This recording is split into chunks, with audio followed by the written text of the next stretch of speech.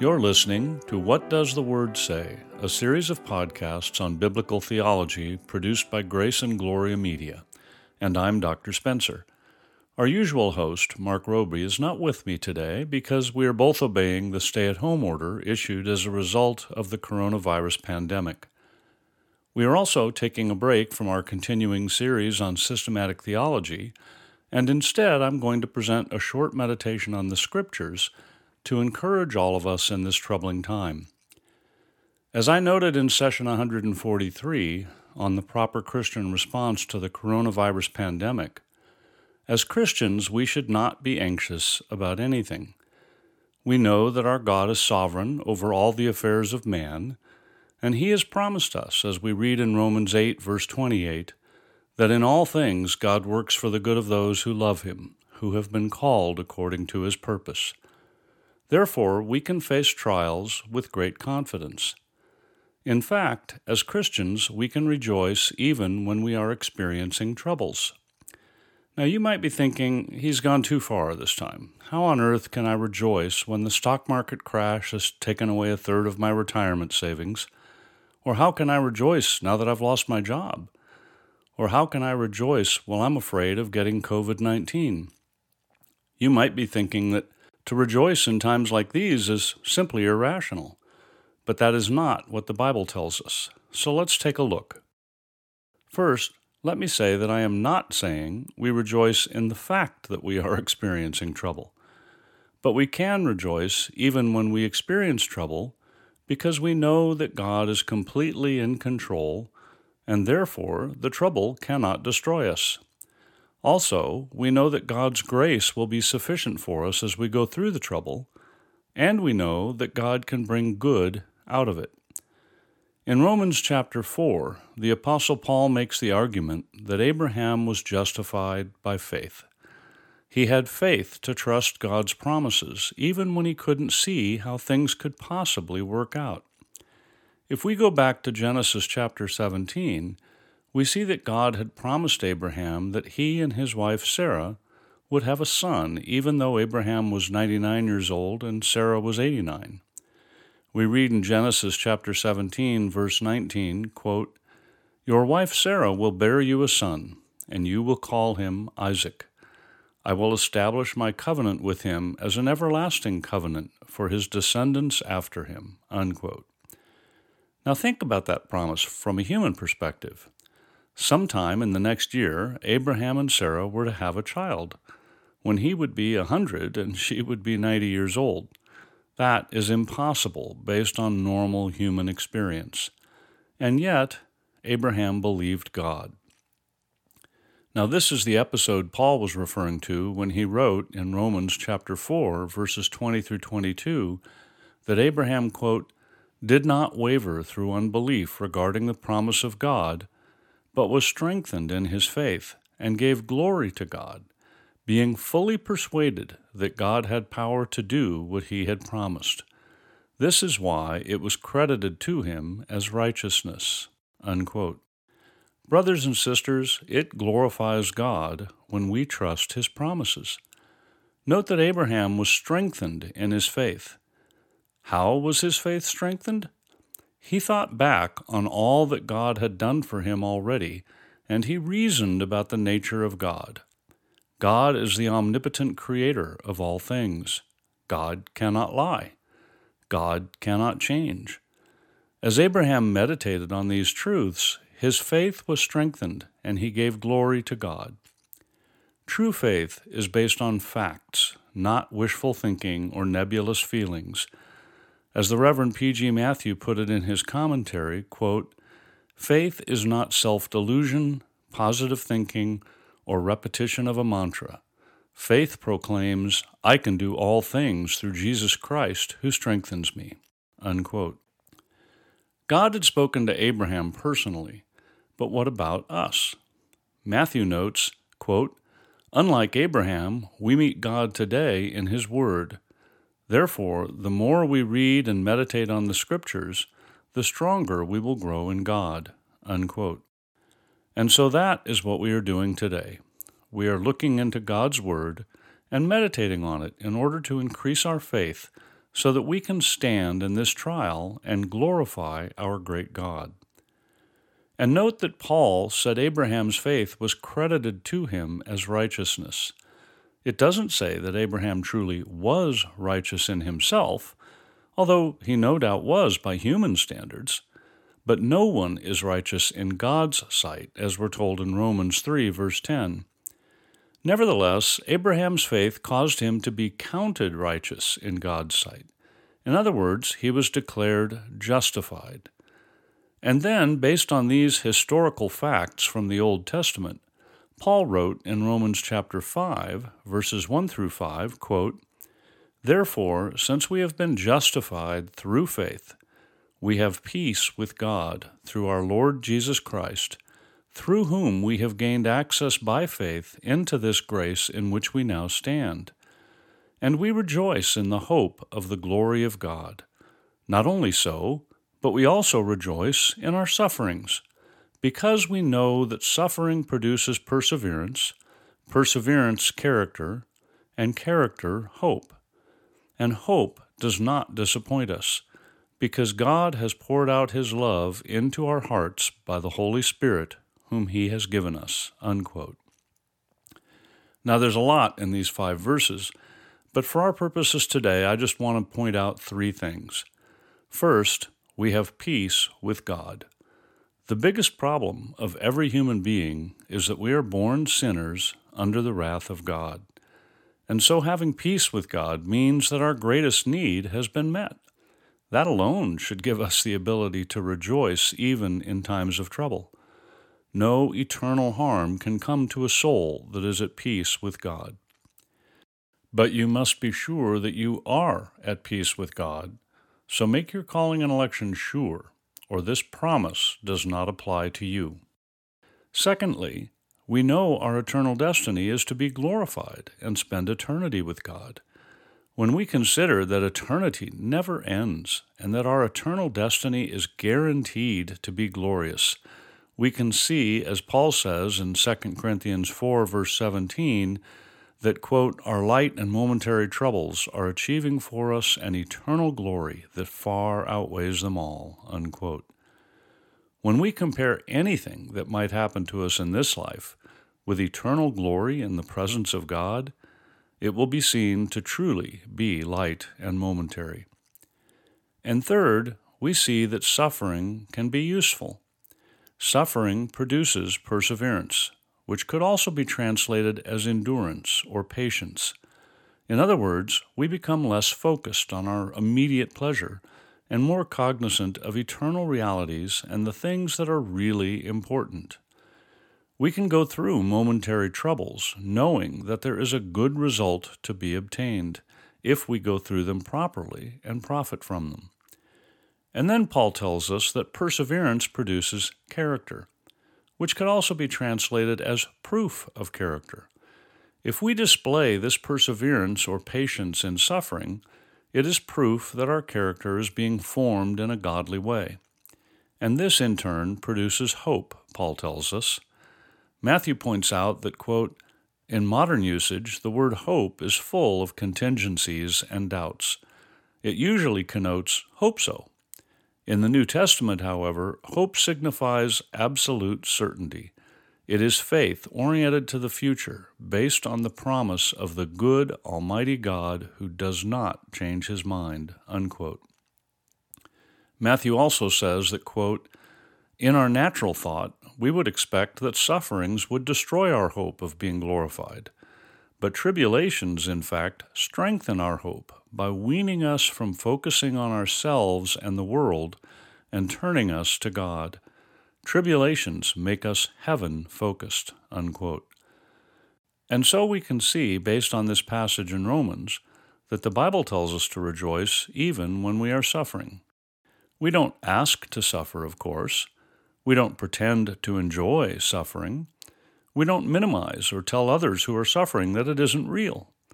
No, we have an intelligent, compassionate understanding of suffering. It is part and parcel of living in a sinful world. But good can come out of it.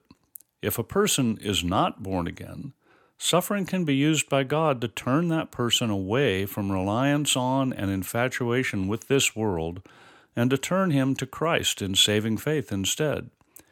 And God can use suffering in the lives of His children to purify us as gold is refined in the fire.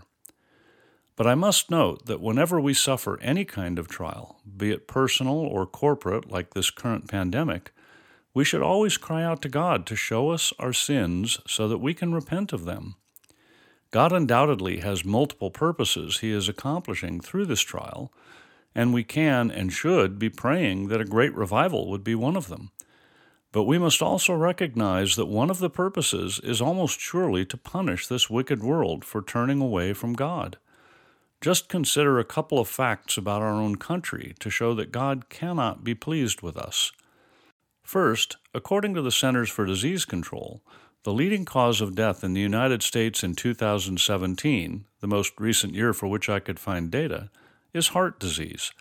It was responsible for 647,457 deaths. But according to the Wall Street Journal, there were about 862,320 abortions in that same year. That number isn't exact because those in favor of abortions don't want you to know how many there are, and so some are not reported, and the number was almost certainly higher. But it's clear that there were far more abortions than there were people who died of heart disease. So the terrible truth is that abortion is the leading cause of death in the United States of America. My second example would be the LGBTQ movement.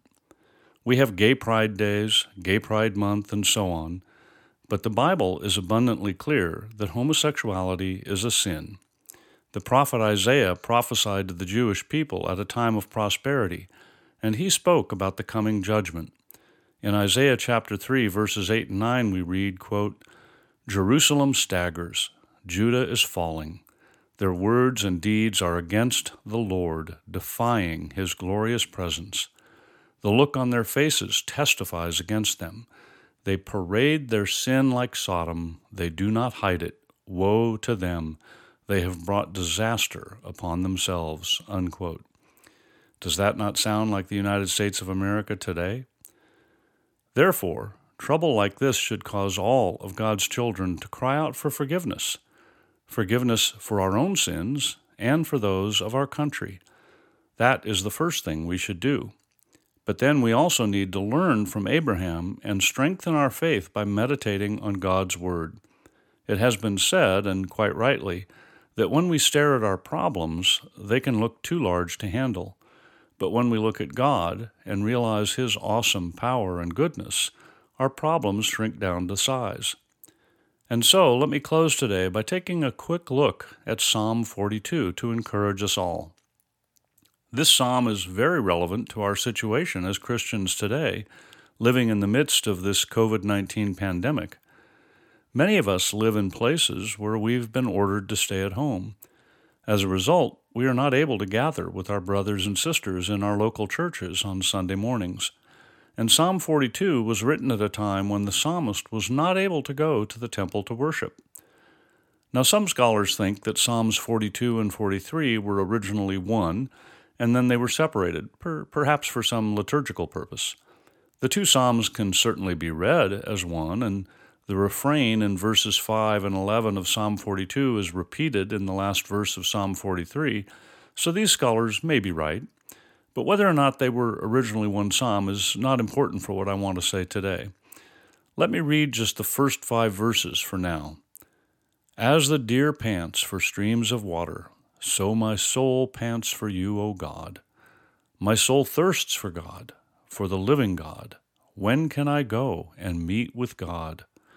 My tears have been my food day and night, while men say to me all day long, 'Where is your God?' These things I remember as I pour out my soul, how I used to go with the multitude, leading the procession to the house of God, with shouts of joy and thanksgiving among the festive throng. Why are you downcast, O my soul? Why so disturbed within me? Put your hope in God, for I will yet praise Him, my Savior and my God." There are a number of things we should notice from these verses, but for today I have time to make only 3 quick points. First, as I said, the psalmist was, like many of us, unable to go to his normal place of worship. Notice that he says, "I used to go with the multitude to the house of God." As a result of his inability to go worship publicly with the saints, he cries out, "As the deer pants for streams of water, so my soul pants for you, O God. My soul thirsts for God, for the living God." And that leads to an obvious question we should ask ourselves. Do I thirst for God? And I want us all to be very thoughtful and careful in answering that question. Think about a time when you've been extremely thirsty. When you're really thirsty, it's hard to think of anything else. It absolutely dominates your thoughts, and you have an unshakable desire to go get something to drink. It's a very powerful thing. And notice that the psalmist doesn't say his thirst is for going to be with his friends, or to hear the music, or to hear an encouraging word from the pulpit. He says his thirst is for God. Charles Spurgeon wrote that, quote, "When it is natural for us to long for God as for an animal to thirst, it is well with our souls, however painful our feelings," unquote. And so we should all seriously examine our own thoughts on this matter. Do we really thirst for the living God? If we do, then let me remind us that He is present with us. We should go to church when we can, and it should be a great delight to do so. But we don't have to go to a particular building to meet with God. At the end of the Great Commission in Matthew 28, verse 20, Jesus told us, quote, "And surely I am with you always to the very end of the age," unquote. We can meet with Him in our own homes. Come to Him in prayer and meditate on His Word. He is present and He knows your trouble. The second thing I will note is that the world mocks us. The psalmist said, "My tears have been my food day and night, while men say to me all day long, 'Where is your God?'" After a recent shooting event in this country, I remember there was a huge uproar against a public official who said he was praying for the victims. People were saying all sorts of stupid and downright blasphemous things about prayer not being helpful and God not being able to prevent the shooting or not being good because He didn't. It will always be the case that unbelievers will mock true Christians, but our response must be to pray and to be obedient to God's will. The third thing I want us to look at, and the thought with which I want to leave us all, is verse 5, where the psalmist preaches to himself, saying, "Why are you downcast, O my soul? Why so disturbed within me? Put your hope in God, for I will yet praise Him, my Savior and my God." We must put our hope in God and praise Him in all circumstances. He is our Savior and our God. If we hold on to those truths, we can and will rejoice even in times of great trouble, such as we are experiencing now. As Paul said in Romans 8, verse 31, quote, "If God is for us, who can be against us?" Unquote. We have a great and awesome God, and as a friend of mine has been saying lately, the most important statistic of all about this pandemic is that God is 100% sovereign. So, brothers and sisters, we must repent of our own sins and cry out for mercy for this wicked country. Meditate on the Word of God and be strengthened in your faith. Seek to know what God would have you learn through this trial. We serve a mighty God, and He is able to bring about all that He has promised. And remember that you can send your questions and comments to info@whatdoesthewordsay.org, and we will do our very best to respond. So may God bless you in the coming week. You've been listening to What Does the Word Say? Brought to you by Grace and Glory Media, and I'm Mark Roby. The session you heard today is available, along with all other sessions, in the archive on our website at whatdoesthewordsay.org. We also have a free book available to you entitled Good News for All People, written by Reverend P.G. Matthew, founder and senior minister of Grace Valley Christian Center. To request your free copy of this excellent summary of the biblical message of salvation, go to whatdoesthewordsay.org.